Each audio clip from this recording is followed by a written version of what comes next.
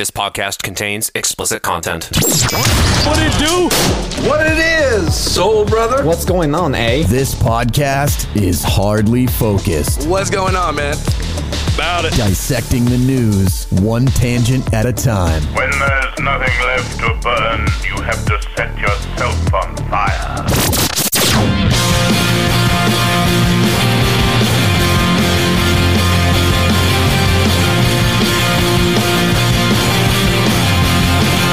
Hello.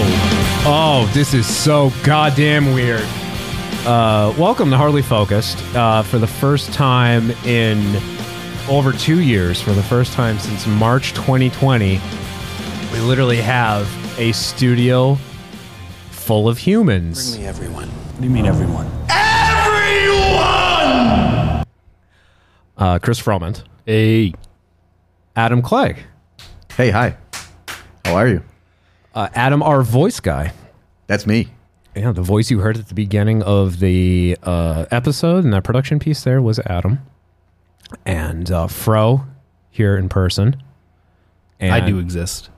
And it's gonna take a little bit for me to get used to this because I have quite literally not done a podcast with multiple humans in the same room together since before the pandemic. Literally the last time I did a podcast with more than one other like human co-host, like in-person co-host, was the week after the state shut down.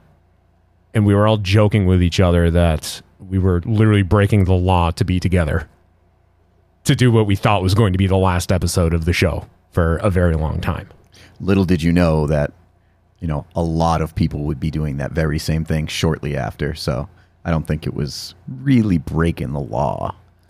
True, yeah. I mean, we weren't like, who's that guy that's in charge of the UK that just resigned? Boris Yeltsin? He kind of looks like Trump, that guy. Yeah. They literally look like doppelgangers. Is it Johnson? Boris Johnson? Something like that. He's Trump. Well, he's resigning because he was having like COVID parties.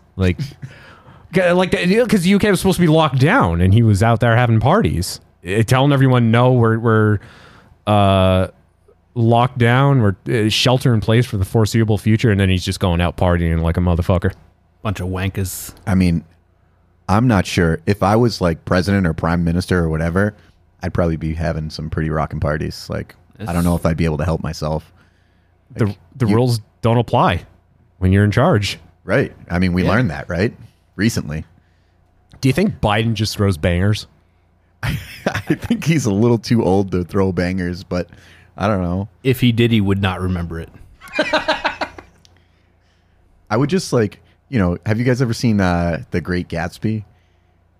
Like the Leonardo DiCaprio one? Yeah. I've read the book a bunch of times. So yeah, he has all these rippers and that's exactly what I would do in the White House. It kind of looks like the White House in the movie. Plenty of place for parties in the White House. Right? There's got to be. Got to be. Lavish parties. Yeah. Yeah. With that Art Deco style. You throw, all the parties now to Biden, it's, all the same, but all the parties are like 1920s themed. Flapper girls everywhere. Yeah. I mean, it sounds like a good time to me. I don't know. Biden thinks that all the younger people are servants. No, Mr. President, we call them staffers. Those are assistants, secretaries, staffers. I'd go to a Biden ripper. I'd do it. Rager. Fro, Yeah. how have you been? I've been all right. Yeah. I'm alive. I'm here. I think Still on Earth. Now I've seen you. Now the minimal human contact I've had since March of 2020. I think I've seen you the most outside of family. Fair enough. And I noticed now I knew you had it, but that absolute beast of a motor vehicle that you now have. Oh, yeah. The old Cherokee. The old Grand Cherokee. I love it. How is it? That's awesome. It's good. It's smooth. It's got the air ride suspension, goes up and down so I can make myself look like I got a bigger dick. It's really cool. Isn't that thing kind of rare too? It's not super common, in terms of have you ever seen another I've seen one the exact same kind? Actually, I've only seen one. Yeah. And it was just in passing on the road. And I actually did look. I was like, whoa, same color, same Trailhawk style. Dang. All right. Cool. Yeah. Our mutual friend in Jordan Matson, I don't know if you know him, Jack. He like gave me Oh, the yeah. rundown on Chris's truck. He's like, that thing is awesome. I was like, really? It just kind of looks like a truck to me. He was like, no, it's like serious. I was like, oh, okay, cool. Jordan was on a very, very, very early episode of this show in like 2009. It was, yeah. Was that's he? right. Yeah, Very at one point. Remember the cinnamon challenge? Yes. We had Oh, dude. Yeah, we had him I do it. vomited. I did not hold that down. Mom's spaghetti everywhere. He was one of two people that Jordan, one of two people, unsurprisingly, that was able to do it and not like choke or anything. I mean, he seemed to know how to do it too. The other person who, unsurprisingly, did fine with it was Weston. Remember him? Oh, holy shit. Yeah. Oh, can we swear on this? Yeah, absolutely. Okay. Yeah. Holy shit, Weston. Weston was Mohawk and all. to give you Weston always wore like a denim vest with like pins in it. Potentially the only piece of clothing he owned. Yeah, had a mohawk, and he looked like the kind of person who just habitually just chewed glass. And he like did the cinnamon challenge. It was fine. It was like a normal Tuesday for him and Jordan. So If I remember correctly, that dude did not smell great. No. Oh my gosh, no. He never smelled pleasant. Like when you're like at a show and you just like smell that smell. That's what he smelled like. that smelly smell that smells smelly. Just that someone with some terrible BO. I distinctly remember him putting the old razor blades in like the old produce that was then like fed to pigs. Oh my god. Yeah, no, he was an animal. That kid was. What a psychopath. Well, like kids that will, set ants on fire with a magnifying glass in the sun on the sidewalk. Like Weston was the kind of person to do that at the age of 28. I think it was him. I vaguely recall him telling me one time, I was like, hey man, because he would wear his mohawk, like, that thing was like a foot long. It was really long and really awesome. It was triumphant. I remember I was like, hey man, like, what do you use? Like, what kind of like LA looks like hair gel do you use? And he was like, oh man, I use egg whites. And I was like, I'm sorry, what? He was like, yeah, egg whites. It's like, oh, so that was the day I learned that egg whites can be used as like an adhesive of sorts. I'm sorry, Fred. That just sounds like something you would say. Dude, that's today I learned right there. Yeah, TIL, now I know right? egg whites work like that too. Cause So if ever you need, if you're in a bind, Yeah. and you need some makeshift adhesive, I imagine some egg whites, maybe mix in a little flour or something. That seems like consistency, yeah. hold on. That seems like a lot of work compared to just going out and buying like a tub of hair gel and applying it. Like you got to wake up in the morning and cook egg whites to apply to your No. to your hair. You don't cook it. You don't cook it. You don't cook it. You just remove the yolk. And I imagine he did something horrible with that based on what Chris said.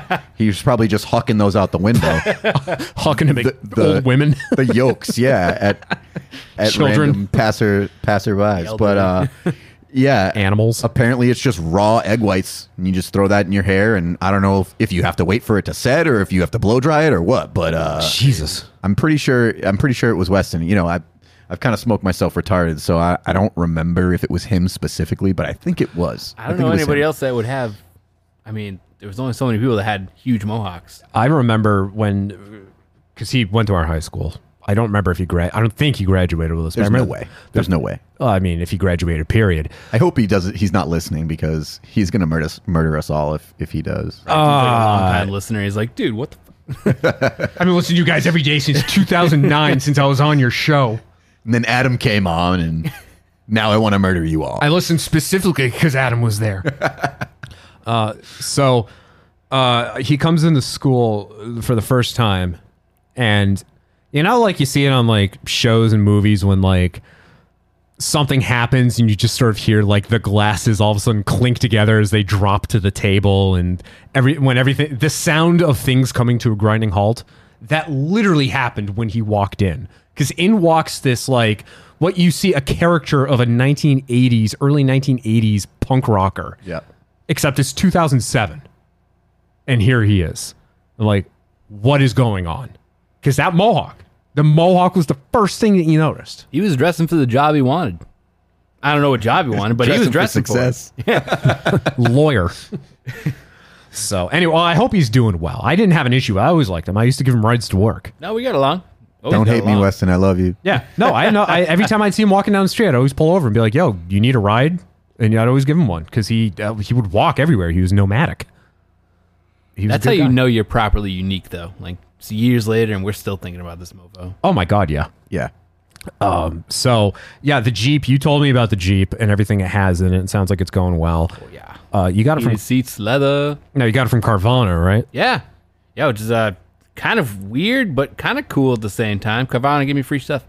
Well, you're the only person I know that's used Carvana.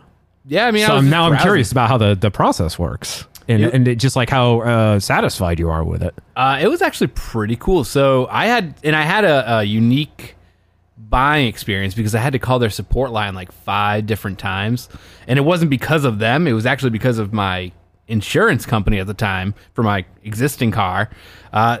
They had never done a Carvana like insurance thing before, and I guess the whole like 7-day free trial you get, like, you know, if you don't like your the purchase after 7 days, you can give it back and they'll bring your old car back, which is the whole delivery process. Really cool, by the way. And the old insurance company was like, no, we can't insure that. Like in the state of Massachusetts, like you have to have the bill of sale like signed over to you. It has to be your car before we can insure it. And they're like just giving me crap. So I call up Carvana. Carvana's like, yeah, let's just do a 3-way. You know, we insure people in Massachusetts all the time. Like, it's never been a problem. Like, we're insured in all 50 states. And I was like, all right, sure. Maybe you can tell my insurance company because, dude, I don't know the lingo, right? So this lady, we do a 3-way call. I call up my insurance company. The lady picks up. The lady's like, oh, you again? Right? I was like, oh, that's cool. This motherfucker. And I was like, yeah, I'm on a 3-way call. Like, can you talk to Carvana and tell them why apparently you won't insure this vehicle? Like, I just wanted to be cool. Like, I've had this insurance company for, like, literally my whole life, like, since I got my license, right? And they're like, whatever. And they're just going back and forth, dude. Like, the lady's like, well, we're insured in all states. And she's like, that's illegal. You're not allowed to it. And we're going to bring you, like, this insurance claim person was just, like, getting heated over the whole thing. And no resolution car came of insurance it. Karen, huh? Yeah, car insurance Karen, literally. Nice. So the whole thing goes nowhere, and like the Carvana lady's like apologizing to me, and I'm like, no, I'm sorry for making you have to deal with that. Like, she was like yelling at you. That's messed up, right? And I want to speak to your manager. yeah, and like the time limit's like going up because I needed to get insured before they drop it off, right? So I'm like, man, I only got like a day left. This sucks. So I call up Geico, and in 15 minutes, I save 15% of my car insurance, and that's not even a lie. Yeah. That's like legit. It was cheaper, and like the guy was like, hey, I was like, are you cool with doing Carvana in Massachusetts? He's like, yeah, what's the problem with that? It's like, so let's get you on here. And like, boom, within like 15 minutes, literally, I was done. Nice. And like, the next day, they delivered my car.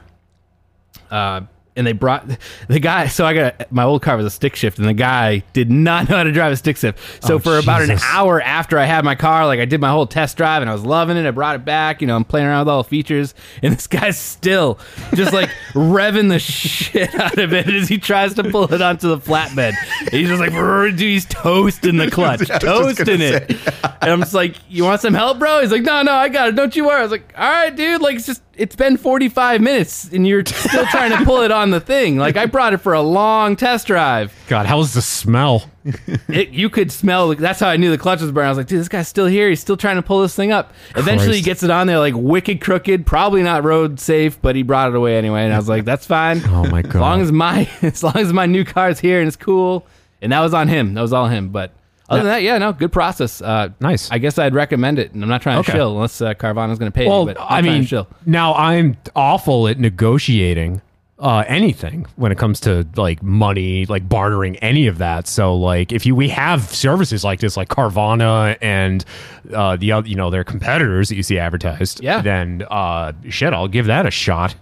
I feel like CarMax is similar. I've heard now, because Kate works in insurance. Kate and Mike both work in insurance. Okay. And I've heard horror stories about CarMax when it comes to their financing process. Okay. So, like, I know plenty of people who use CarMax and, like, have nothing but good things to say about it, but the joys of being close with two people who are on the insurance side of things, I hear things, you know, about how all these different companies operate when it comes to that stuff, like who the best rental, you know, company is to use. It'll give you like the least amount of hassle, which, by the way, Enterprise.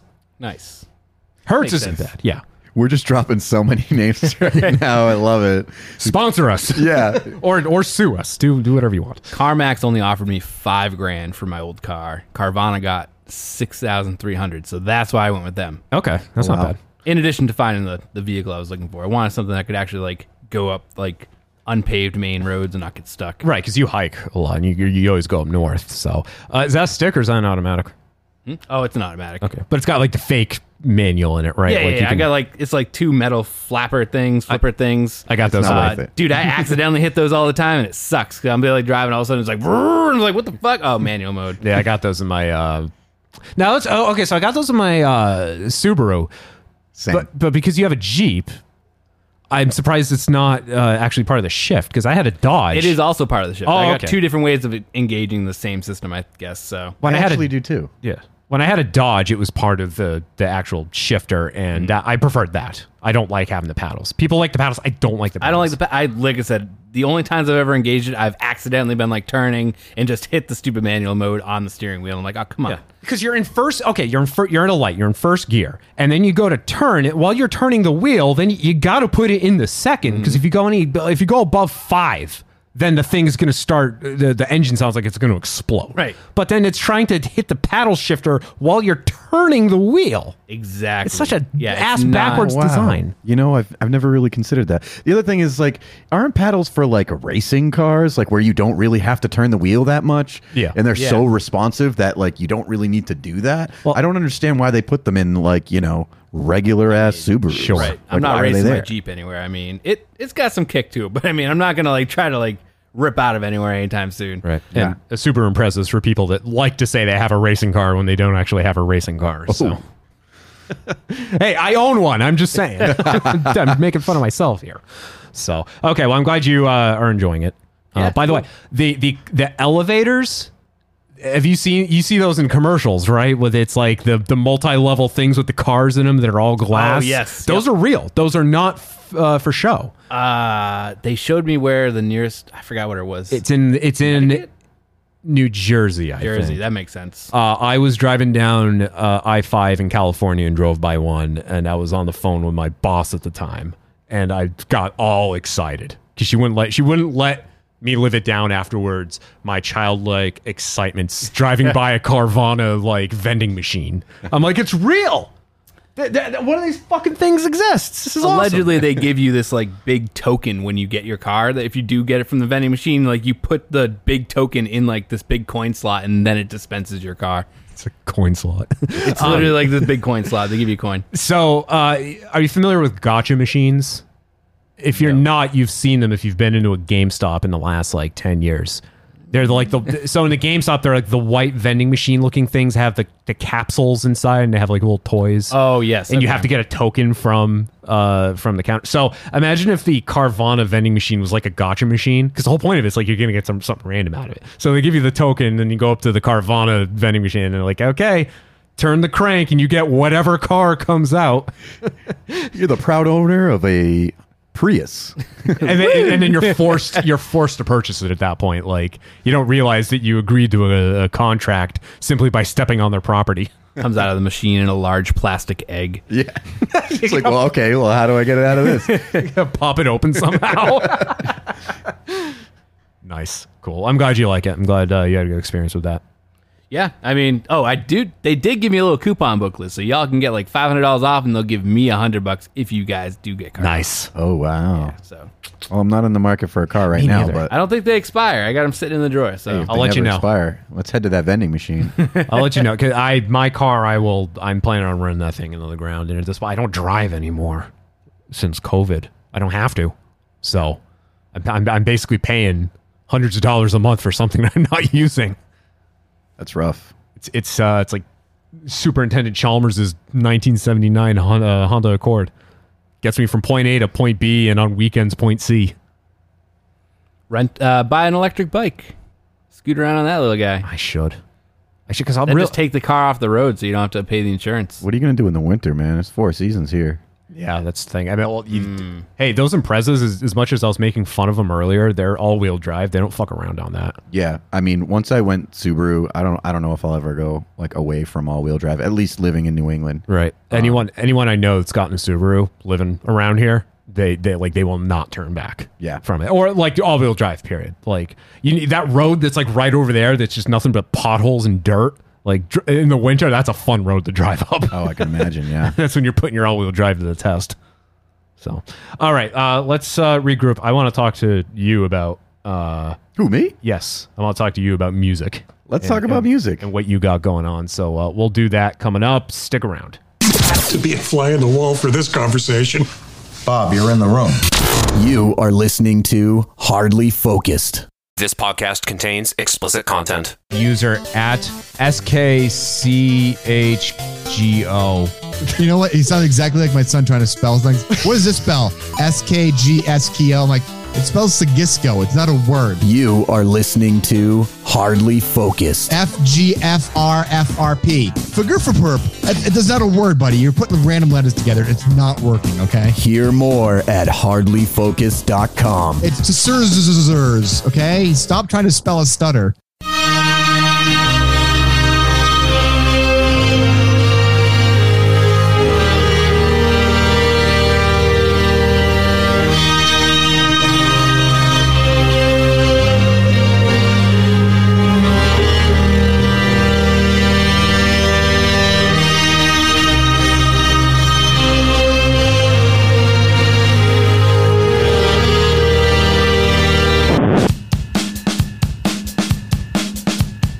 Ladies and gentlemen, this is Jack Gill's Talk Radio Meltdown.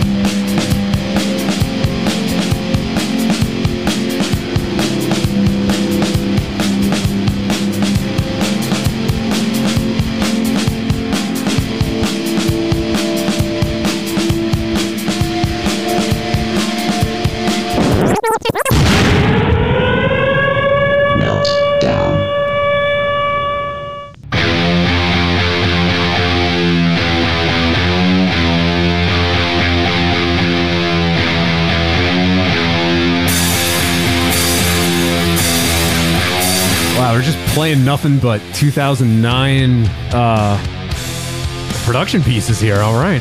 Crack it open with some time capsules. We're Hardly Focused with Chris Froment, Adam Clegg. Hey, hi. Jack Gill. You can get us on hardlyfocused.com, on your favorite podcast app, on YouTube. Just search all those places for Hardly Focused. This is the first time since March 2020 where we've had 3 human beings in the studio together doing the podcast. So this music bed from 2009 is part of a show intro that I made for Talk Radio Meltdown. Got very confused when it started playing. This being Alice in Chains from their reunion album. And then what I played before that was the very first show intro that we had for Talk Radio Meltdown, which Adam was gracious enough in 2009 to lend his voice to. That, I just want to say, doing those voiceovers for you is like one of the biggest honors I think I've really ever had. I remember when you asked me to do it, and I was like, oh my God, that sounds like so much fun. And we had a blast doing it. I remember, I think I was in here, right? No, that's right. We were somewhere else the first time. In my parents' house. Yeah. The second round we did here, though. Correct. Yeah. Because we a few years ago we took a summer off and rebooted the show, and I decided as part of the reboot, bring Adam back into the fold. Now, it's not that I'm a jerk, but I am a jerk. I was going to say, that's I'd argue that. You disappeared off Facebook around 2009, late 2009, and reappeared around 2016. So I think I don't think I ever had a Facebook until 2016. So how did we, was it MySpace? Your MySpace? Well, we worked together obviously went to high school together. Then we worked together at Stop and Shop. And then Facebook. It had to have been Facebook. I think like back then we just saw you Stop and Shop and knew you had the golden pipes.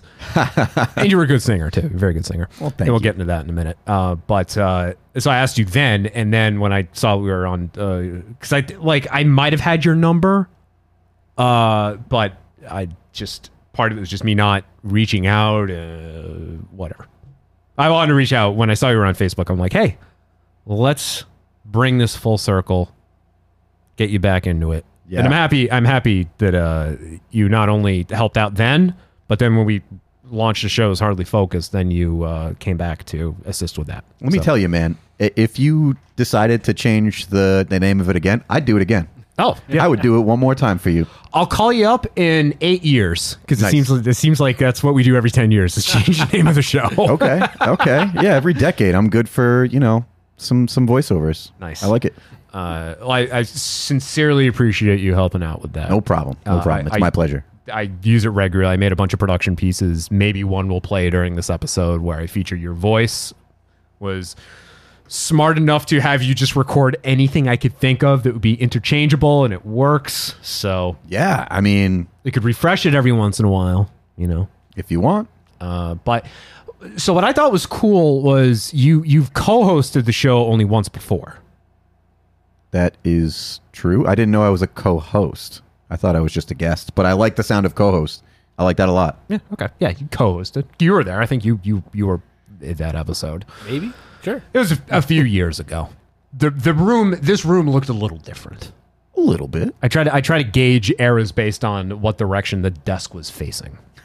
Okay. But because you asked about it, I'm like, yeah, why not? Why not have Adam co-host an episode with us? And someone someone I don't know personally on Twitter who was following the show at the time reached out and said that they were really excited to hear Adam co-hosting an episode. They thought it was really cool that the guy who does like the imaging voice was doing a whole episode, that they got to hear Adam say more than just like 5 words at a time. That's great. That's neat. I thought that was really cool. Like that someone was like paying attention enough to catch. Like, dude, Adam's doing an episode. This is awesome. Like, you're right. It is awesome. I'm glad someone gives a shit. This is great. Very cool. Yeah. I don't know. And again, I don't know. It was just some stranger that just found the show and fell in love with it. And I don't know if they still listen, but at least at the time they liked it. If you're still out there, thanks.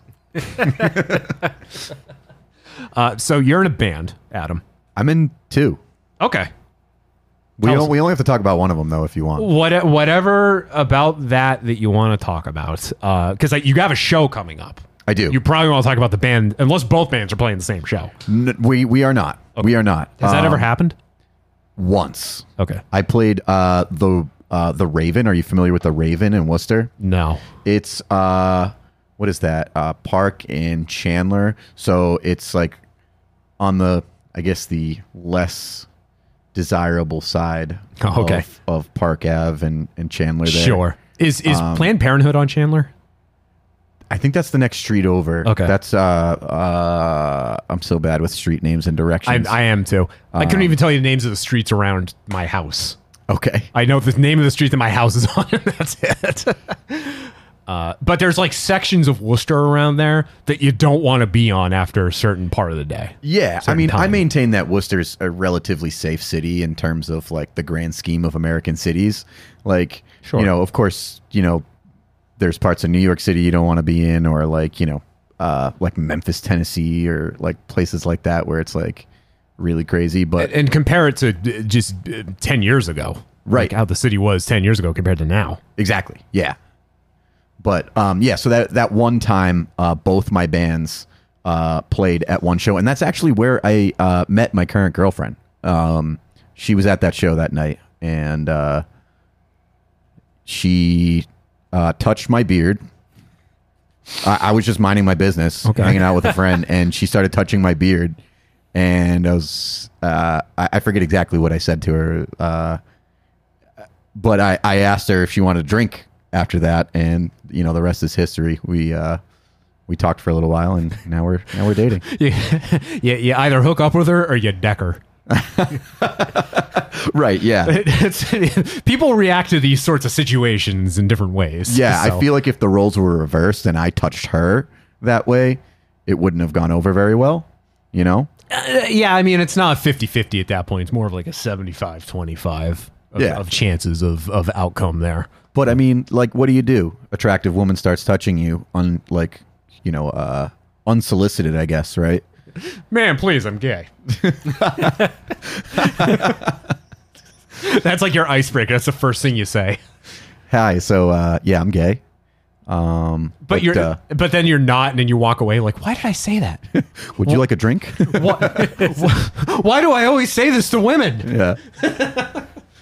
Anyway, I'm throwing you off here. So that was the only time both bands played. It was. Show. And how did that go? It was a lot of fun. So because of the location of the Raven, it's really hard for like parking and like, I don't know, I guess a lot of people are not crazy about going there because of the location. So it had an okay turnout. I mean, nothing like what like our emo nights are like. Sure. But yeah, it was a good time. I would say there was probably like 40 people there. Nice. Okay. Yeah. So the show coming up this week, which band is performing there? So this is my cover band known as Chase the Past. Nice. We basically run the event, which is called Emo Night Worcester. I think, yeah, I'm pretty sure I've promoted it on here before. I think the last time you were here, that was the last time they were doing a show. Right. Exactly. So, yeah, we this one's kind of special because a few years ago we kind of had a little bit of a falling out with the venue, Ralph's, and I don't want to get into all the reasons why. I don't think you have to. I think it'd probably be good PR if you didn't. Yeah. So, we kind of took our event elsewhere and we kind of shopped it around a little bit. And we had done one at the Beer Garden in Worcester, which is on Franklin Street. Pretty cool venue. We actually wanted to continue doing it with them, but they kind of changed their model. They don't really want to do like live bands anymore. They're kind of more of like a DJ set kind of thing. And I get it because, I mean, you have to get a bunch of bands. You have to pay, 15 people. And whereas like a DJ night, it's one guy. He sets up all his stuff and then, they make as much or more money than you would, when you have a whole slew of bands there. So, sure. We did one there, super successful, sold the place out. Then management changed. Then they said they don't really want to do live bands anymore.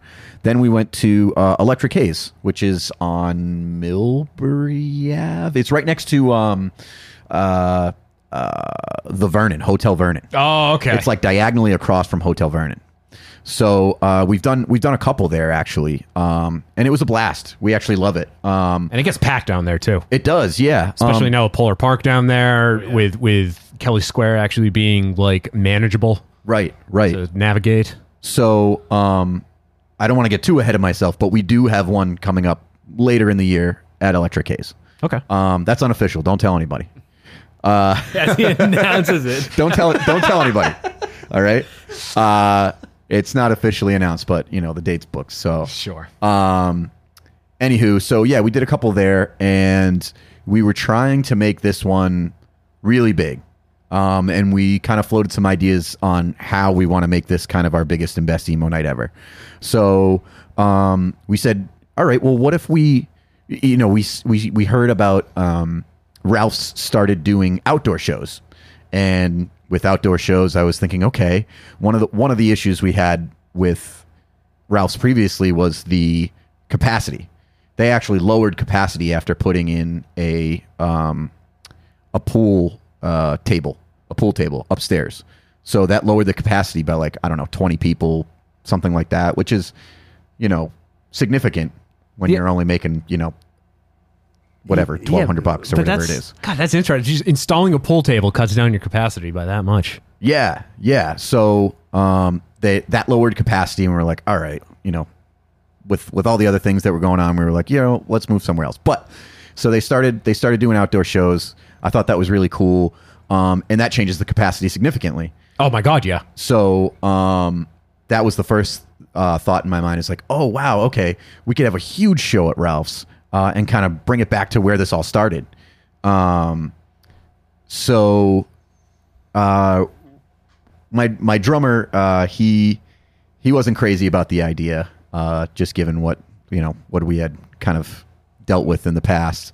But I convinced him, and so he was on board, and we said, all right, what else can we do to make this awesome? And we said, you know what, we haven't done a theme night in forever, like a tribute set. So we kind of went through our catalog of songs. I think we have like probably approaching 150 songs now that we've played before. And we're looking through them, and we've done a Taking Back Sunday night before, and we didn't really want to do that again.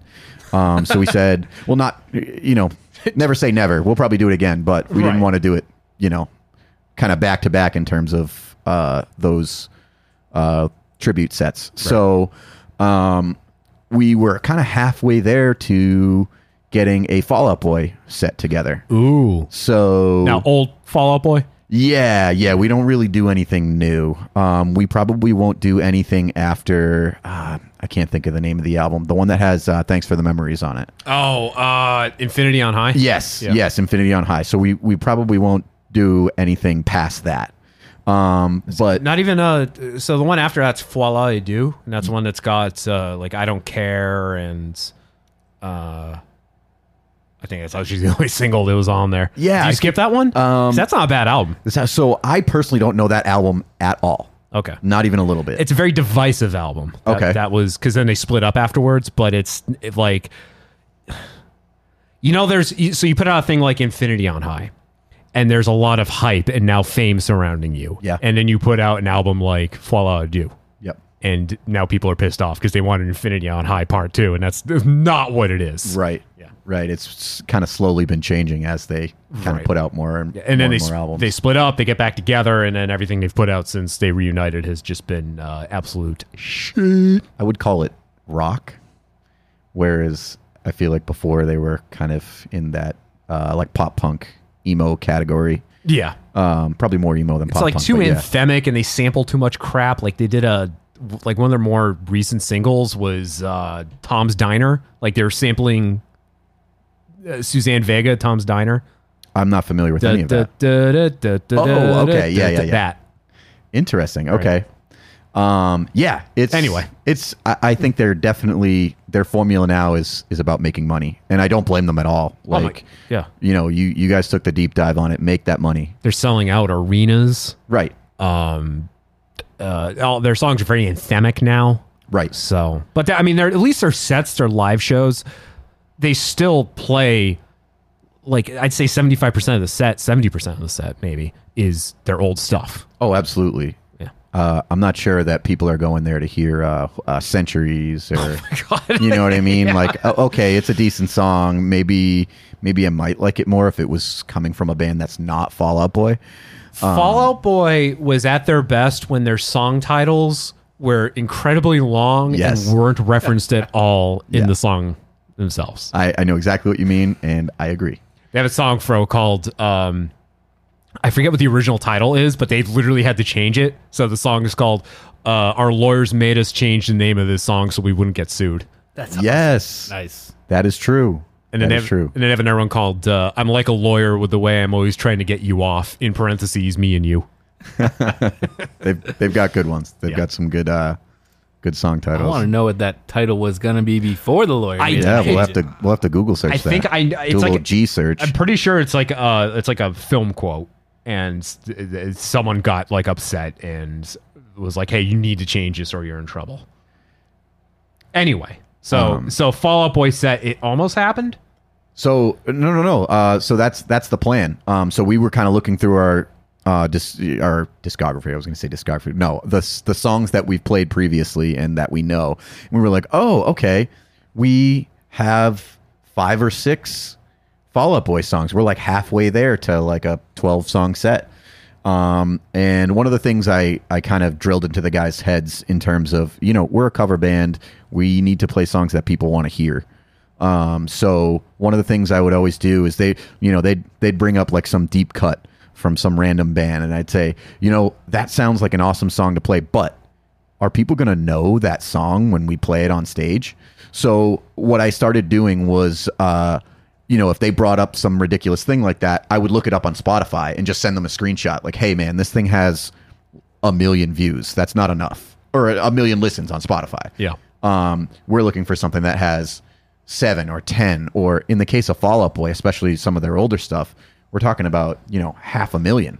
You know, With a band like Fall Out Boy too, the people that will be at those shows, if you pull out a deep cut, there's a good chance they're going to know it. right? Well, that's the type of band where you can do that, But I'm trying to think of a band. Well, let's go with, okay, I'm going to throw it out here, but you guys are probably going to be like scratching your heads like, what? One of my favorite bands ever, Jim Blossoms. Of this tattoo is a Jim Blossoms tattoo. Now, here's the thing. This tattoo is considered a deep cut on the album in question. That same album, though, has the song Hey Jealousy, which is a song everybody knows by Jim Blossoms. Even like, if you didn't know who the Jim Blossoms were and you heard that song, you'd probably be like, I heard this at Stop and Shop.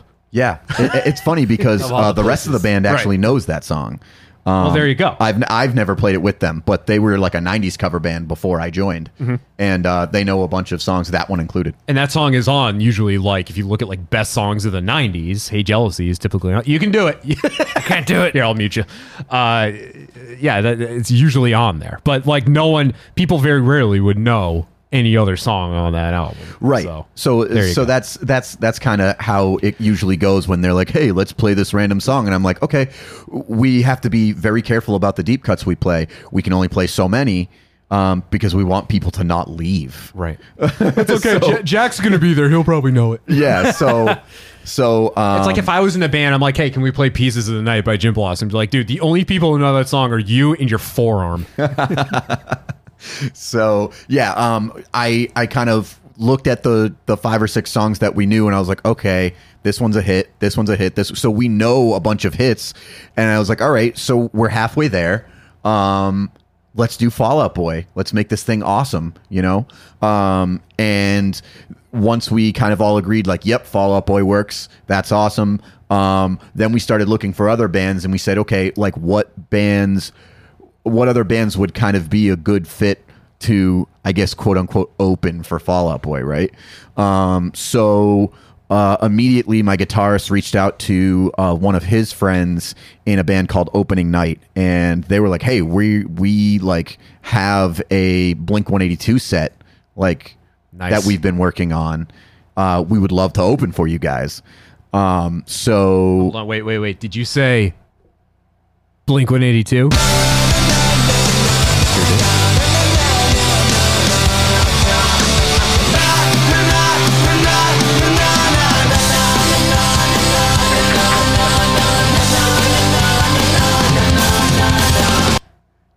Wow, was that like a montage of nanas? Yes, it is. Where are you? Yes, it is. That's amazing. I'm so glad that you have that. So yeah, they're working on a Blink-182 set. One of the things I was thinking though is, which band is bigger? It would Fall Out Boy open for Blink, or would Blink open for Fall Out Boy? I'm not actually entirely sure. Fall Out Boy would absolutely open for Blink. That's what I was thinking too. Yeah, there's no two ways about it, especially since Fall Out Boy would immediately cite Blink-182 as being one of their biggest influences. Yeah. Now, that said, did you know, here's some music trivia for you on, look at for this shitty grin on his face. He's like, here he goes. California, that was the first album, the Matt Skiba. Patrick Stump contributed to that album. No way. A couple of lyrics. There's a song called Sober, a very good song on that album. Patrick Stump contributed the lyric, you're a dandelion, I'm a 4-leaf clover. Ooh. Yep. So that's a nice one. They have that partnership. Now, I think they could probably do a co-headlining. And co-headlining, Paramore opens for him. Dude, it's really funny you say that, because I was bothering a band. They're exclusively a Paramore cover band. Nice. And I got like ghosted by one of the singers. Like I'd actually met her at Ralph's one night, and she was like, yeah, I'm in a Paramore cover band. I was like, oh, cool. I run an Emo Night Worcester. Maybe we should like link up sometime. And we added each other on Instagram, and I hit her up. So it turns out that she moved to like Georgia like 2 weeks ago. So that's probably why she ghosted me. But I wish she could have just said, hey, we can't do it. Sure. If her name was like Haley, but she spelled it Heyley. No, why am I blanking on her name? I forget her name. But It'd be great if it was Haley. I know her Instagram handle, but I'm not going to give that out. Okay. Paramore, by the way, a new album imminent. Really? It's common. You know, It's common. I wasn't a big fan of the solo work that Haley Williams did. I found it boring. It's different. You can tell. Dude, she's been through a lot. When Chad Gilbert from Newfound Glory, NFG, split up with her, dude, that was like that fucked her up, and she is still. I think that was like permanent damage. Like going through a split. You and I both know this. You get divorced. It sucks. Listen, you just got to be like Taylor Swift and start writing a bunch of songs about, all the exes. Yeah, monetize that shit. Why not? But she, like, the solo music and then the previous Paramore album, that's all just in response to, like, her going through the divorce. Okay. So that's what I attribute it to. It really sort of, like, knocked her down and she's built herself back up. But I think that the Haley Williams of 2009 is no longer. Okay. I don't care. I'm still in love with her. Yeah. Since that first Paramore album, dude, she is goddamn celebrity crush. There you go. I'm a little indifferent, I think she's attractive, but I'm not like blown away, Okay. But to each their own. You know what she likes, Fro? Left 4 Dead. It's a good game. Hell yeah. That is a good game. We've played that before. Yeah. Actually, I played that at work not too long ago during some downtime. At work. I love it. Now, sorry, I got to be a bit hardly focused here. It's the name of the show, by the way. Have you played Back 4 Blood? I have not. Well, yes, I played one round of it at my parents' house. What did you think? It was all right. It's not bad. You can definitely tell it was made by the same general crew that made Left 4 Dead. Yeah, definitely. So it has the vibes. I can't say anything bad about it. It was actually all right. It was all right. I like Left 4 Dead because it's like something you can pick up and put down in like, I don't know, 20 minutes. You run a campaign or a couple of little survival things. You're done with it. Done. Whereas this one's a little bit, I don't know, it's not slower paced. It's just different. You're right. In a good way, though. Now I've only played the first campaign. I have the game, and I did a lot of play testing on it at a former job where I used to work, whose name I will not give out. But Bethesda. He worked at Bethesda. Let me tell you about that Starfield. He hates Mondays.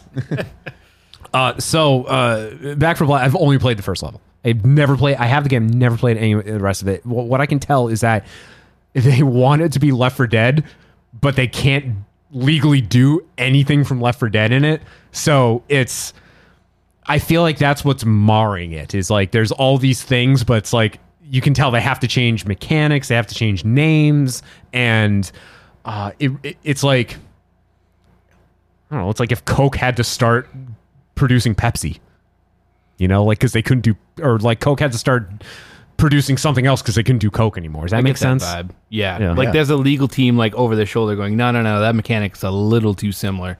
Right. So that's how I feel. It brings it down. So it got mixed reviews, right? It did okay, but it's gonna forever live in the shadow of Left 4 Dead. Right. Yeah. So, but it made a lot of money, and it's been getting free updates. So there's that. So. Yeah, I did not purchase that one. I have not played it. Yeah, I haven't purchased it. Like I said, I played it at little brother had it. So okay. Yeah. Maybe I'll get into it, but I'd sooner play Left 4 Dead. I'd sooner mod Left 4 Dead. I'd sooner have Beavis as the jockey chasing me around, or the Gabe Newell boomer exploding on me. That's great. So when I did play it recently, I had forgotten that I did have a couple mods on there, and one of them, when the not the tank, when the charger comes at you, it's a John Cena quote. So all you hear in the distance is John Cena, and then you see someone go down. So the Gabe Newell boomer is my favorite because someone just took a recording of Gabe Newell giving a speech, and they cut up like the different parts of it, Like at one point, he's like giving out his email address, and they cut it up so that's what the boomer, like those are the boomer's voice lines. So you turn a corner, and then there's the boomer getting ready to explode on you, and he just goes, "Gay Ben," and just explodes, and it's the funniest fucking thing. And then you'll just like, you know, be running around, and nothing's happening, and then you can hear the boomer coming for you, but instead of just hearing the stock gurgling sounds it's making, you just hear things like, "My favorite class is The Spy." Half-Life 2, Episode 3, Gay Ben. And then he explodes. He gets you covered in goo. That definitely takes away from the immersion, though. I feel like... Oh, it's hilarious. No, instead of being scared, you're like, ah! Makes it even better. When the Beavis jockey, like when you're shooting him, he just goes, "Ah, fart knocker." Oh, that's the other mod I had. The pipe bomb. When you throw it, you always hear in the distance, "My leg!" from SpongeBob. The boomer bile bomb. I replaced it with Pokeballs. And then the levels. Yeah, and then the levels are great. The modded levels are great too. I don't know what the modding community is like for Back 4 Blood, but I'm sure it pales in comparison because Valve, you know, they have tools that make it very easy to mod stuff and make their own creations a million times better. So I don't love it. Good old modding community. It's really, I mean, that's part of the allure, especially of PC games to me. I mean, it's just cool to have, like, you know, you can do that a little bit with consoles, but, like, not really. Yeah. So to kind of bring this back, I want to make sure Fro had some airtime there. Sorry there, bud. So I'm on the camera, bro. I'm just looking pretty for YouTube. There you go. So this song is by Fall Out Boy. From Under the Cork Tree, and it's called "Our Lawyer Made Us Change the Name of This Song So We Wouldn't Get Sued." The song was originally called, according to the Fall Out Boy wiki, it was originally called "My Name is David Ruffin and These Are the Temptations." Oh, okay. And their lawyers, literally the band's management and their legal team got afraid and told them to change the name of it, because they thought that the Ruffin estate would sue them for dropping his name in the song title. That's fair. They could have reached out and asked. Like, true. "Yo, hey, we're going to make this song. It's going to title this. Like, you cool with that?" I almost feel like it could be like one of those situations like they knew they would say no, so they were just going to do it anyway. And then their response to it was just calling it out in the song title. Yeah. So, yeah. Anyway. Not a bad album. You know what you should do? You know what I think people... Now, obviously, if you're doing like a band theme night, that's great. Do a night where you just play like from Under the Cork Tree start to finish. So we haven't done a full album yet, and that's something I think we're going to consider for when we do Taking Back Sunday. Yeah. I think we're going to do Tell All Your Friends in full. Fuck yeah. There we go. I feel like I'm letting all our secrets out. Sorry. But, you know, I just want to talk about it. I want to tell you. Well, that's fine. But yeah, so I think that's what we're considering is, you know, the first tribute set we did was Taking Back Sunday, but we just did a mix, and I think this time around we will probably do a, you know, full album. Probably Tell All Your Friends, because I mean that was the most important one to us. Sure. That was kind of like what, high school or like early to mid high school, I want to say. Yep. When that came out. And I think a lot of the people attending are going to know almost every song on that album. Right. They might not know like the Blue Channel, or if you pull out like the Ballad of Sal Villanueva, then they might not know that. Exactly. But, that's like the one that's kind of front to back. Sure. With Taking Back Sunday. So, you know, I would definitely go to that, because like I've seen Taking Back Sunday play through that album like 3 times now, and I'm sick of it. I want to see another band play through that album. You know, I don't want to toot my own horn, but I can guarantee you we're going to do a better job than them. See, they were good. So I went to the 10-year anniversary tour for that album, and they played it front to back. They played the B-sides as well. So they played Your Own Disaster and the Ballad of Sal Villanueva. And then when I went to that 20th anniversary tour that you went to as well. Yeah, I was there. They began both nights with Tell All Your Friends. So the first night I went, I'm like, oh, this is cool. I love Tell All Your Friends. I'm going to see them play all the way through, and then they're going to play one of their albums. Second night I was there, I tried to time it so I'd miss Tell All Your Friends. And I walked in just as they were starting to play it. I'm like, I have to fucking sit through this album again. Are you kidding me? Like, imagine being inconvenienced by a band that you paid money to go see. Yeah. That was a really fun show for me and my cover band because most of us actually like all got an Airbnb and like spent the whole night in Boston. So that was a really cool like bonding night for us. We had a blast. We had a blast at that show. I think did we go to both nights? Yeah, we did go to both nights. I feel like the second night I was, I don't know, maybe too drunk to remember all of it. I don't remember. So here's one that I think people attending would go apeshit over if you, and I gotta mention why I love Spotify for this exact reason, but you're playing through Tell All Your Friends, right? Yep. And you get up to a certain song, but instead of playing that song, you play this instead. Oh my God, dude. We cover this. Nice. We cover this. I wanted to ask about Brand New and what you're doing with Brand New. So, yeah, I think I might have brought this up on the last time I was here, but we actually have a full Brand New set. We were planning on doing a full Brand New set, but all those allegations came out about him about 2 weeks before we were going to do that set. So on the fly, we had to switch our set entirely. And we had, I think, literally 2 practices to just come up with an entirely different set for that show. Yeah, and it's a big bummer for us because me personally, I liked Brand New, at least at the time. I liked Brand New's music more.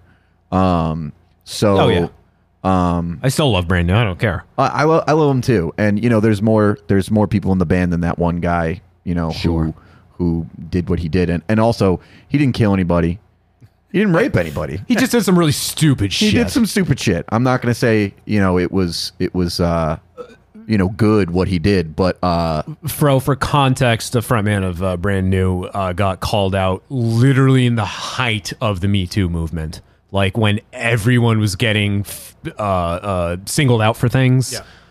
Someone brought up the front man, and then a bunch of people came out and made allegations, and he did the worst thing I think he could possibly do, which was admit to all of it. He did, yeah. So I think the biggest thing that he was accused of and he admitted to was grooming a girl who was under 18. So he was like messed up. He was like talking to a girl who was 16 or whatever, and like was a lot of unpleasant things. Yeah, formulating a relationship that he probably shouldn't have while she was underage. And then he waited till she was 18, and I believe they had some type of relations after that, if I'm not mistaken. So you have to be a really, really rich person or a politician to get away with that. So. Well, I don't think he's rich. Is he rich? I'm sure he makes decent money, but I don't know if he's rich. That's why I didn't get away with it. That's what I'm saying. You need to be. You can't just... I pulled this audio just in case we had nothing to talk about, but actor Paul Sorvino passed away yesterday. Very good actor, Paul Sorvino. The mobster actors are dropping like flies, man. Yet someone else from Goodfellas. Well, those movies came out a little while ago now, and they were all fairly like up there in age when they were acting in those too. I mean, you wanted like senior mobsters, not none of these young whippersnappers running around. Sorvino he was in his 80s when he passed away. So anyway, he had this to say in 2018 about Harvey Weinstein, just because we're talking about it, and I pulled this last night. The reality is that anyone who takes advantage of women should be publicly strangled, and I'll volunteer. Dang. It took him a second to get that out. He was like, I'll kill them myself. How do I phrase this without incriminating myself? But it's okay because he was in Goodfellas. Yeah, he was acting there. Yes. Yeah, he was in character when he was not slicing onions using a razor blade. Yeah. So when I searched, so I went to Spotify and I searched. Literally all I typed in was the word 70. And the first 2 results come up, 70 times 7, and then there's no I in team. Cool. So that's very cool. For the uninitiated, Fro. Just assume I don't know no music. Yeah, I don't actually know what you're talking about. He has no idea. So Brand New, this one came out first chronologically. Brand New released a song called 70 times 7.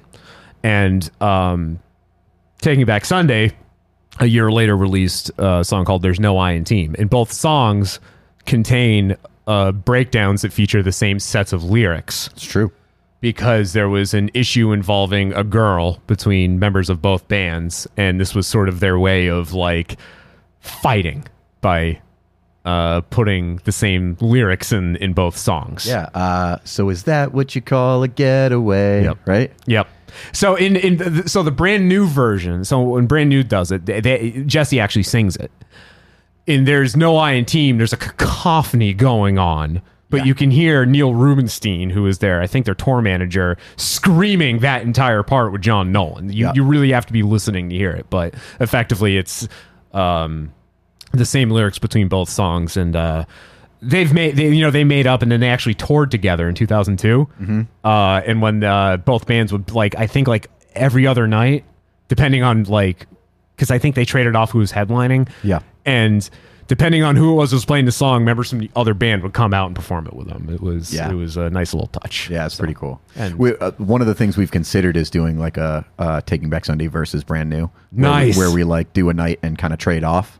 And of course, those songs would be back to back, I would think, right? Yeah. You want to get really obscure here, and then I want to take a break real quick. And I'm sure there's got to be some people to be really into this, because the amount of Radiohead fans out there is surprising. And the ones who are into Radiohead stuff. Okay, I guess this is a thing you do. OK Computer, and then In Rainbows. I believe if you play the first track of OK Computer, and then the first track of In Rainbows, second track of OK Computer, second of In Rainbows, in that order, right? Yeah. Apparently it forms a cohesive mega album. That's cool. Yeah. That's really cool. It's somebody and that radio is just sort of yeah, whatever. Before we break, I do want to mention the other band. Okay. So there's one more band playing. The band is called Louder Louder, and they are doing an All Time Low set. Nice. Okay. I'm not sure how familiar you are with All Time Low. Yeah. That's is that Alex Gaskarth that's in that band? Ooh, I don't know the names of any of the guys in the band. Okay. But never mind. So those guys are really tight. They've played with us before. I want to say twice now. And it was really funny because they were like, yes, we absolutely want to do this for you, but what band should we cover? And I was like, wow, that's a really tough question. And the first thing they said to us was Census Fail. And that was a little tough for us because we did a partial tribute set of theirs once before, and it was our second emo night ever, and it bombed. Nobody came, nobody cared. Aww, so we told them no as politely as possible. And so they asked us what else we should do, and it was between Newfound Glory and All Time Low, and I really would have liked either. Personally, I love Newfound Glory. But we wound up going with All Time Low because I think they're a little bit of a bigger band. So yeah. Better draw, best emo night ever. So that's the last piece I wanted to add to that. Well, we can talk more about this coming up, and I do have some music trivia for you related to All Time Low and Census Fail, but we call this a big market tease, and I'll have it for you coming up after this. Stick around. This podcast is hardly focused. Dissecting the news one tangent at a time.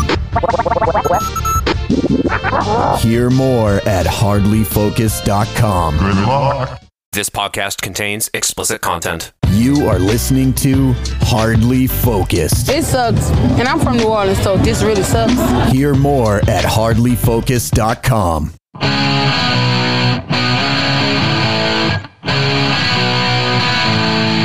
Hey, we're Hardly Focused with Chris Roman, Adam Clegg, Jack Gill. You can get to hardlyfocused.com on your favorite podcast app on YouTube.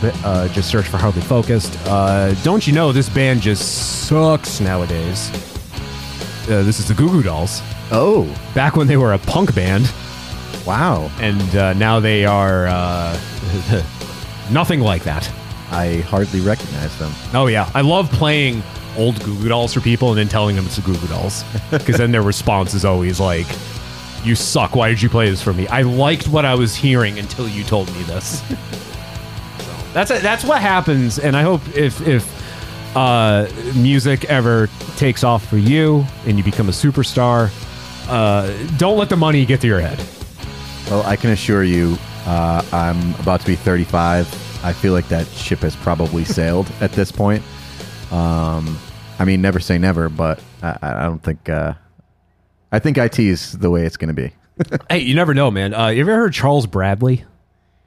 No. Okay, so he was this African American singer with like, this dude had pipes, and his career, he was in his 50s when his career took off.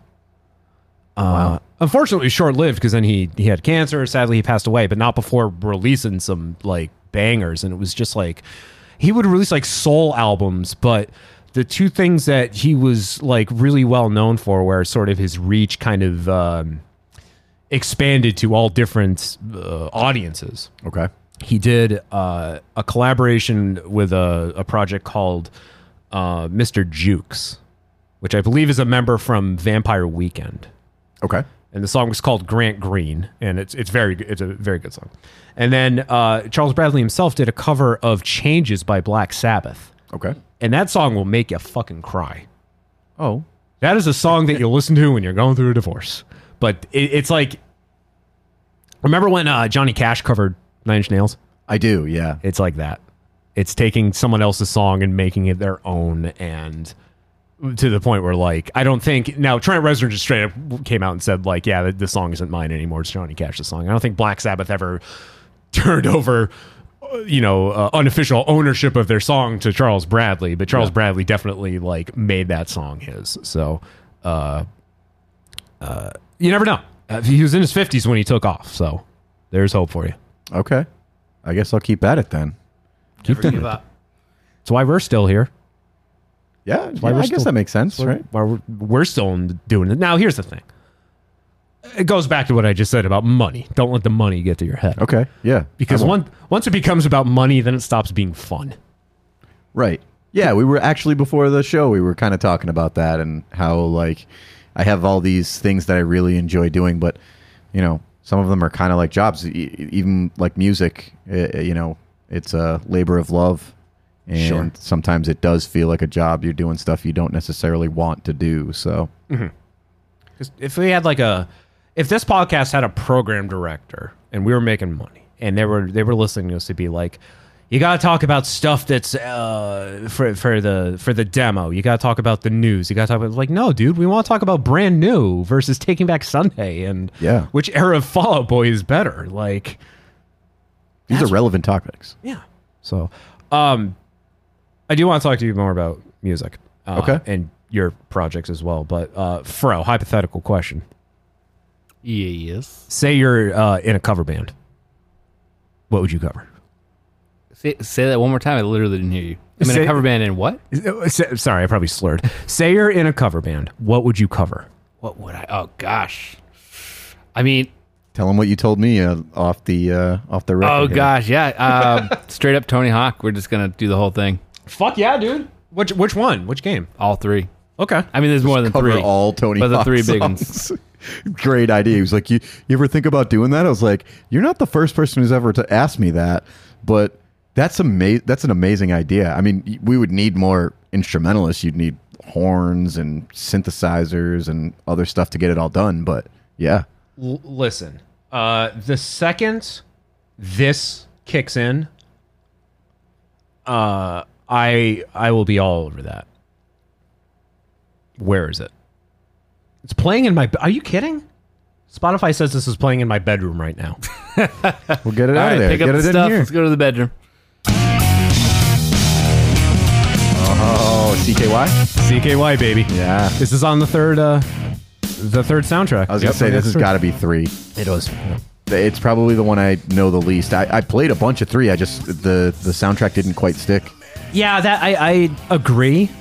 It has some great songs on there. Yeah, definitely. I discovered a lot of great bands. I think that was the first time I ever heard Motorhead, Ace of Spades. There's a great AFI song on there. I forget which one it was. It's a faster song. Okay. It's not God Woke Up God Called in Sick Day. I can't remember which one it is. But then there's CKY on there as well. But 1 and 2 really had the best soundtracks. You know, I feel like it's probably because we had developed musical tastes by the time 3 came out, and music was more of its own thing, whereas video games was kind of our life back then. Sure. You know? So have you paid attention at all to the new Stranger Things season? I want to get back into it. I've seen the first season and a little bit, maybe the first 2 episodes of the second season. Okay. But I had gone through a breakup like right around that time, so it was a show that me and my ex-girlfriend had watched. So I was just like, you know what, I'm gonna shed this. I don't need this. But it turns out it was a good show, or is still a good show. So I thought that had paused. It was The Boy Who Destroyed the World, by the way, by AFI, because it has this amazing drum intro. Yeah. So people are posting memes from the most recent season of Stranger Things because one of the characters who's introduced in this season starts playing Metallica, takes out his guitar and starts playing Metallica to battle the beasts in the Upside Down. Yeah. So of course now there's a whole new generation of the young people who have discovered Kate Bush with Running Up That Hill, but now they're also discovering Metallica too. And there's a meme going around where people are like, look, don't fault kids for discovering Metallica through Stranger Things, because everyone knows we all discovered music through Tony Hawk. Yes. Yeah. That's 100% true. That's totally fine. The thing is I feel like in some respects Metallica is overrated. And I love what they've done for metal music, because metal is near and dear to my heart. But I think they get a little too much credit. Oh, of course. They were huge. That was the thing. They were like the headliner for the huge concerts back then. Yeah. And they had a lot of good runs up to the Black Album. Well, they sold out. I mean, that was it. They sold out. The Black Album was their, like with the Goo Goo Dolls. They found out what worked, what commercially worked and made the money, and they stuck with that. Yeah, they've definitely reinvented the sound They pulled a few times. some kind of douchey moves too. I mean, they sued. I mean, the whole suing or Napster thing, yeah, okay, whatever. But didn't they also like buy up the rights to was it One? That whole like the whole franchise. They came out with that song One, about the dude that got all of his limbs blown off and couldn't see or anything, just wanted to die, blah blah blah. I don't know about this. Yeah, I'm not familiar with that. So I only know this because of English class, actually, back in high school. Because it's got to be true. Shoot, what was our English teacher in like 10th grade? Jack? Rossetti? No, not Rossetti. Before Rossetti, Lambert? No, not Miller. Lambert. She was she was kind of like her own like crazy lady. It was a female. She had like a bajillion bumper stickers on the back of her. Peckett. Peckett, yes. Yeah. So she had mentioned that. That lady was on paint, dude. She was. That's why I said crazy lady. But she mentioned how she really liked the book One. Yeah. And she wanted to show us the movie, but she couldn't show us the movie because Metallica had bought up all the rights and were charging like an obscene like $200 to buy the movie or something like that. And she's like, I don't have that kind of money for your class. Sorry. That woman was a real life Dale Gribble. I don't know who that is. King of the Hill. Do you watch King of the Hill? I'm somewhat familiar, yeah. All right. She was like Dale Gribble. Like, you watch Which King of the character? Pocket sand. With the mirrored sunglasses and the orange Mack truck hat, and he's just a conspiracy theorist. Oh, okay. The pest control guy. Yeah. She was, I mean, I liked her. She was one of my favorite teachers, but that was knowing that she was definitely a few fries short of a six-pack. Yep. So, and then Metallica a few years later graced us with this wonderful sound.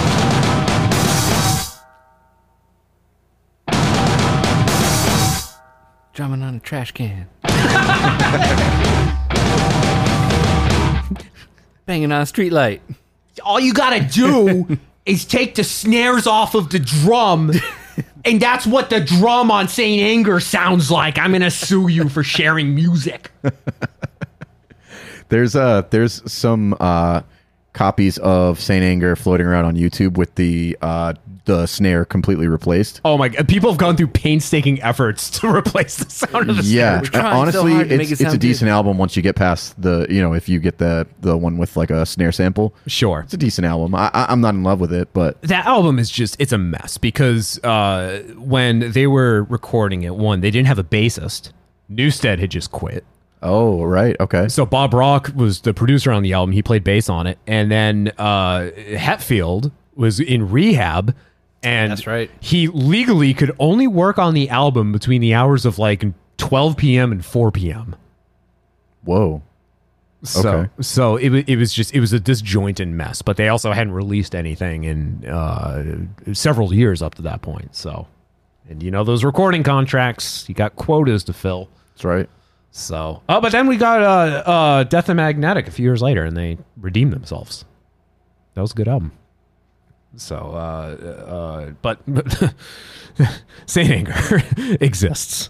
Yeah, it's out there. Yeah. I want to fact check myself on that one thing. Do it. You won't do it. Yeah.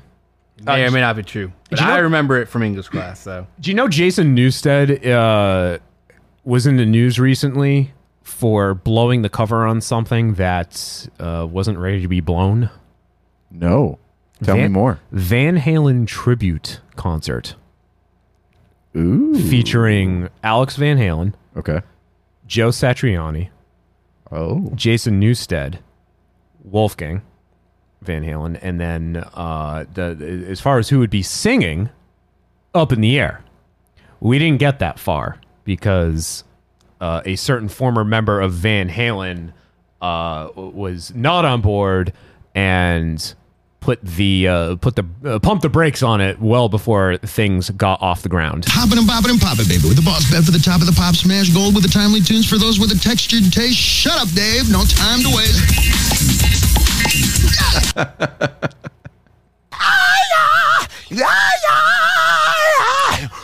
Whoa! Whoa! So Newsted was doing an interview, and he said that this thing was going to happen, but then it didn't. And then Wolfgang did a follow-up an interview of his own recently with Rolling Stone, and said that it never got off the ground. It was in the early planning stages, and he wouldn't name specifically who. He just said, like, if you've been following the history of Van Halen, you know who would be a pain in the ass about this and shoot it down before it got off the ground. And it was very obviously David Lee Roth. So, but Newsted we almost got a Van Halen tribute concert featuring Jason Newsted. So, Fro? Oh, I fact checked myself. It was so because their music video had scenes from the 1971 anti-war film Johnny Got His Gun, and because they had to pay royalty fees to continue showing the music video, Metallica bought the rights to the film. Jesus! So rather than continue paying royalties, and that was the Johnny Got His Gun was what our English teacher wanted to show us. Okay. I see. That sounds like such a convoluted workaround. Yeah, right? Just like, fuck it, we'll buy the whole thing. We'll do it live. Do you remember when Stephen King got hit by a car? Yeah. And then he bought the car that hit him so he could destroy it? Mike Graham still says he has not written a good book since he got hit by the car. I mean, Family Guy. That was like his big thing. Remember Family Guy made fun of this when he just picked up a pen and was pretending to stab his publicist? Good Lord. When can I expect it? So anyway, Adam. Yes. So we talked about covering specific bands and then albums, and sort of like the things that you wanted to do. Is there anything else, any other band that you would love to do just a whole night dedicated to, or a whole album dedicated to? That is a really tough question to answer. When I joined the cover band, I was not like all about pop punk and emo. So it's something I've definitely come to enjoy a lot more because of the band. But one of the bands that I actually already mentioned, and I would love to do, is Newfound Glory, just because it's one of those bands that I had listened to throughout before I joined the cover band. They kind of have some roots in like hardcore music, and it's just something that I just really enjoyed. Even back in 2000 when their self-titled came out or it was re-released. So yeah, that's a band that I really like. Let's see. What else? I don't want to leave you hanging. There's some bands that just don't have enough material. You know what I mean? Sure, yeah. Good bands, but they didn't have like a lot of hit singles. Exactly. Like, I feel like Hawthorne Heights would probably be a tough one just because they don't have enough great songs. Sure, but they put on a surprisingly good show. Oh yeah, I've seen them live a couple times. Actually, I saw them open for Newfound Glory. Actually, nice. And they were playing songs that I completely forgot were by Hawthorne Heights that have always just been perpetually stuck in my head. Yeah. And they started playing Nicky FM, and I kept saying out loud, "That's who did this song." Yeah. You guys. You're a bunch of chaps. All right, there we go. Outside of my window with my radio. That's funny. Another one that comes to mind. So we do cover probably 2 or 3 of their songs, but they're kind of on the fringe of like pop punk and emo, so it's really tough for us to do it. The band Thursday. Oh God, that's got to be polarizing because they really only have like a couple songs that people are really into. So I would say there's 2 albums that we could probably pull from that people would actually know. There's War All the Time. Mm-hmm. And the one before it, which is escaping me, that has like Cross Out the Eyes. What's the name of that one? So there's 2 Thursday songs that I know. There's Understanding and A Car Crash. And then there's a cover that they did for Tony Hawk's American Wasteland, I believe. Oh, all right. Because Tony Hawk's American Wasteland came with a companion soundtrack. Was that Skateland? Skateland was the DS yes, version. I had that one, yeah. Wasteland was the console version, and it came with a companion album of then modern bands covering punk bands from the day, and they did a very, very good cover. Thursday did a very good cover of Buzzcocks' "Ever Fallen in Love." Okay. And you're thinking of Full Collapse. Full Collapse, yes. Full Collapse. So we could pull from those, and maybe we could squeeze 10 songs out of it, but I feel like a good 5 of those songs, not enough people would know. Right. Yeah. Thursday, it's sort of a niche audience. Like you gotta be in the Thursday. If you're not in the Thursday, then you're not gonna you're gonna know maybe just like a song that showed up on a compilation of the top songs of 2003. Yep. Because Jeff Rickley's got a voice that it's an acquired taste. Absolutely. Yep. Have you heard of a band called No Devotion? No Devotion. I'm not familiar with that. Have you heard of a band called Lost Prophets? Oh, yes. And the controversy surrounding that band. Yeah, that psychopath of a lead singer. Yeah, that guy's fucked up. So, well before the Me Too movement, this band Lost Prophets from Wales in the UK, they had a couple songs in the mid 2000s that were good. That showed up. I know one of them was on one of the various Guitar Hero soundtracks. But the singer, turns out that he was a violent rapist. Oh, yeah. And we're talking like infants. Yeah, Yeesh, like newborn babies. God. Dude's fucked. Dude's rotting in jail right now. Yeah. But- he was like conspiring with the woman, with the baby's mother, to like raise this thing as like a sex slave for him. What? Dude, that's like a Joseph Fritzl move. Dude, the mom was into it. That's fucked. So like, I just don't get that. It's like, wait a minute. That's so fucked. Did they have a relationship? Like, you know what I mean? Like, were they boyfriend and girlfriend? Were they like, doing the sex thing? And then she was like, yeah, you can fuck my baby too. Like, that's kind of like, how do you even approach the conversation? That's what I mean. Like, Honey, what I is need to wrong sit with down you, for dude? a second. Like, I got a proposition for you. Yeah. What do you think about this? We make a baby and then I fuck it. That's terrible. God, at least Fritzl had like a story and an elaborate fucking setup behind him. dude had like a basement dungeon. I feel like you're gonna have to cut this piece from the. Adam's talking about fucking babies, and we cannot put that on the show. And, well, anyway, I bring them up because the rest of Lost Prophets were innocent and they got fucked by it. Yeah, totally. Yeah. And no pun intended. They got literally screwed over by Ian Watkins' actions. So Jeff Rickley, what a bloke. He teams up with the remaining members of Lost Prophets, and they form a project called No Devotion. Oh, okay. And they just released their second album. Their first one came out years ago. So there's been a long time between their two albums. And since then, a lot of the members have dropped off. So it's just a couple of Lost Prophets members remaining. But it was Jeff Rickley like stepping in saying, and I'm not 100% sure if this is the case, but Jeff Rickley stepping in and saying, y'all guys got fucked. Let me help you out. Yep. And now it doesn't sound anything like Thursday. It doesn't sound like Lost Prophets. Yeah. But it was nice to hear that they were able to pick up and move on. Yep. And even their stuff that they just put out now sounds pretty good. So they were supposed to play a show in Boston within the last couple of weeks, and I think Jeff Rickley got COVID, so they had to cancel the show. Yeah.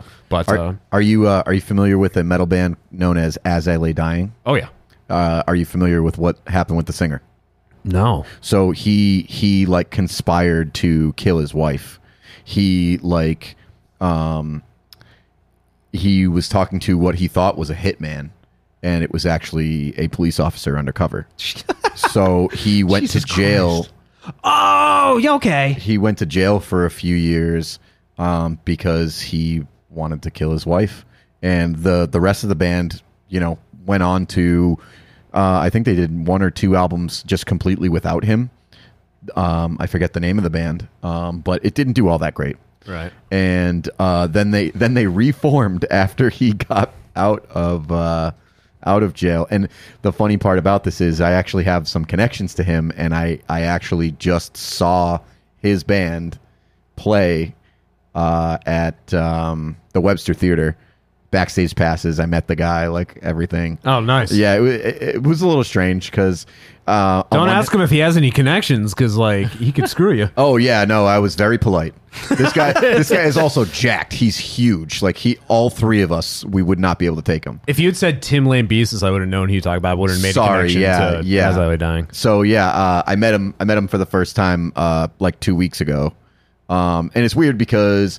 I was really into like that type of music, metalcore, when a couple of their biggest albums came out. So it was strange because I'm like, oh my god, like this guy's should be a killer. But also he made some albums that were really important to me back in like the early 2000s. So and he was only in jail for 3 years. Yeah, didn't actually do the killing. Yeah, he didn't, right. Yeah, he didn't kill her. They're pretty messed up though. I mean, yeah, dude, just get a divorce. Don't. You gotta like off people. Yeah, I think they were. I think they were already divorced, and So this guy just couldn't let it go. I think the baby mom was like making his life tough, and he was like, you know what, I just want her gone. I think that's like an actual quote. Damn. Jesus. And yeah, so that was strange, and I met him like 2 weeks ago.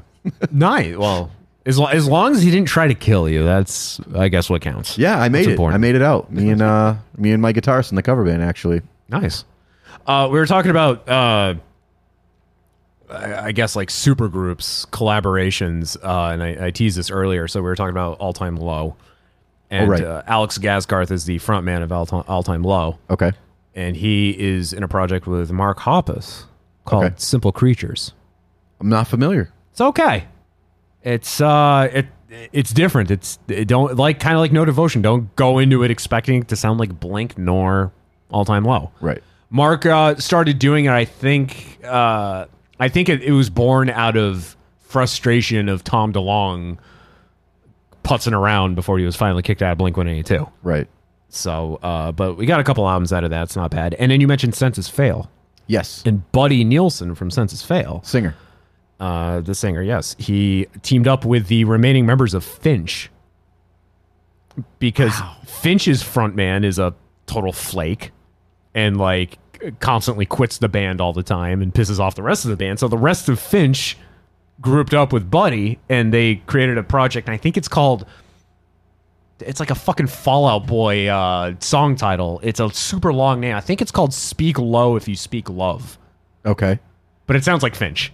That's really interesting because you remember I told you we did like half a set of Census Fail, and it bombed. The other half of the set was Finch. So we did a Census Fail Finch set for our second ever tribute, and I think I told you we had only done it that once before, but sure, we don't actually talk about that one. I guess now I do, but yeah, that one other one that we did was half Census Fail, half Finch. So it's really interesting. That's so funny because now there's like it's literally a group. Where it's both of them. That's all. Okay, so my mistake. Speak Low If You Speak Love is a song by My American Heart. I think it's called Speak the Truth ...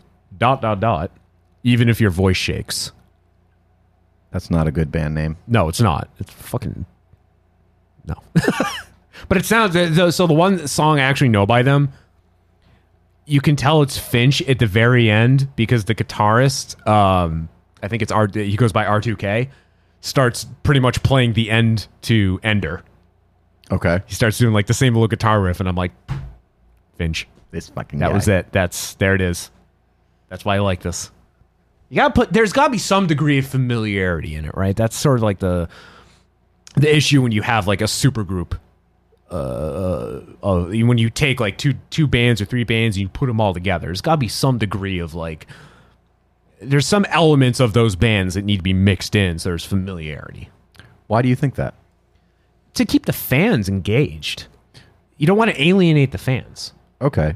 So you think that like they want a super group to just be pieces of what that, like where they come from? Yeah. You know what I mean? I think that is, if you want to see them be successful, and it kind of sucks to say because it kind of goes back to what we were talking about don't let the money dictate. Right. But at the same time, like think of like Audioslave, for example. Sure. You're listening to Audioslave. It's obvious it's the members of Rage Against the Machine. Yeah. Right? Yep. That's the whole backing band for Rage Against the Machine, right? Yeah. Yeah. It's just you swapped out Zach with Chris Cornell. Yep. But then you got Prophets of Rage, for example, which it's Rage Against the Machine, but you got Chuck D on vocals. Yep. But kind of thinking of like, now obviously you haven't heard them obviously, but like Simple Creatures, like I was saying, it doesn't sound like Blink and it doesn't sound like All Time Low. You can recognize the voices, but if you're going into it expecting it to be Blink-182 and or All Time Low, you're going to be disappointed. Okay.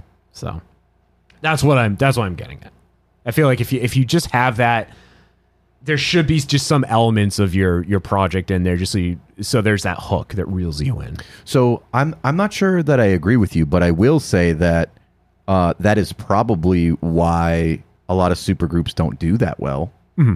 Is your exact sentiment is that people are looking for pieces of, whatever groups that those band members come from. They kind of want like an amalgamation of all of those sounds into one thing. Sure. Where it's obvious that they're coming from that other band. Velvet Revolver. Yeah. And Scott Weiland, so Scott Weiland's going to sound like Scott Weiland no matter what, but right.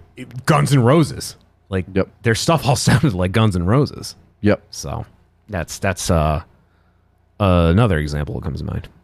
I could list off some supergroups that you probably don't know anything about. So Okay. I'm not gonna do that. But one band that is a supergroup that I really enjoy is a band called The Damned Things. Oh my God, I love The Damned Things. You love them? Yeah. Okay, cool. I'm glad you know who they are because I was worried that you might not. And so that's one of those ones where you can kind of hear the projects that they're coming from A little bit, yeah. But then there are two members of that band that are pretty much the leash has been taken off. Yeah. So Fro, you might be into them. Damn Things is Scott Ian from Anthrax. Yep. All right. And then now this guy certified douchebag, but Keith Buckley from Every Time I Die. Yeah. That's my favorite band, by the way. I like Every Time I Die, but there's like, if you've read any stuff about like what's happened recently with Keith Buckley, he's not a good person. He's lost his mind. Yeah. I think he needs to get help. I think that's really what it is someone suffering from mental illness that really needs to find some help. Because his brother's in that band, right? Correct. Yeah. It sucks. Yeah. So anyway, it's Scott Ian, Keith Buckley, and then the rhythm guitarist and drummer are from Fall Out Boy. Fall Out Boy. Yep.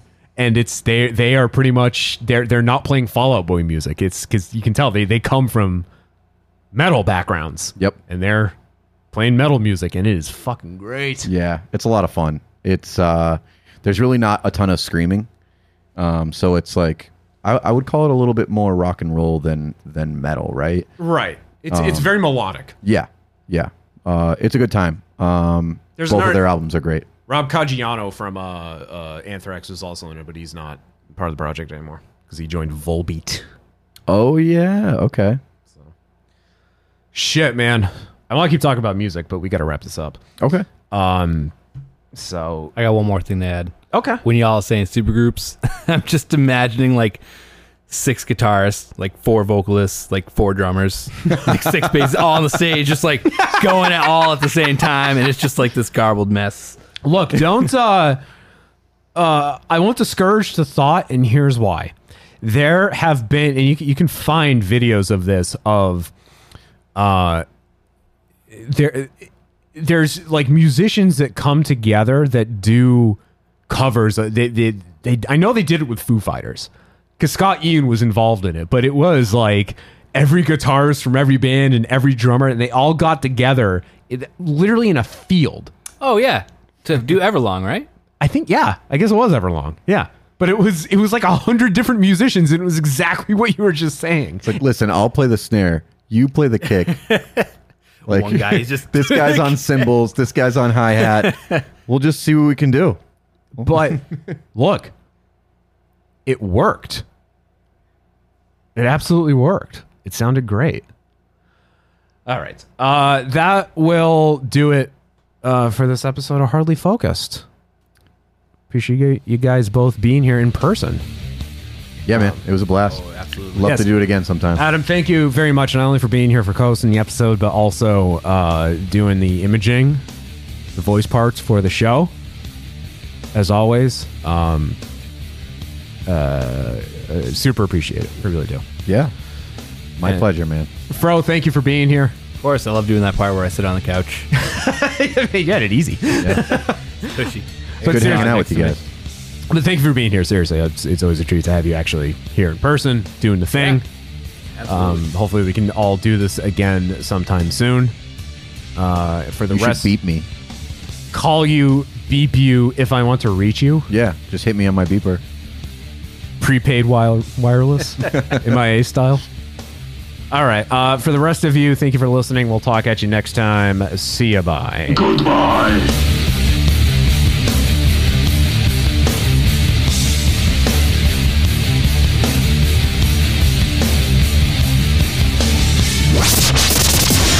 Privatization may not have happened.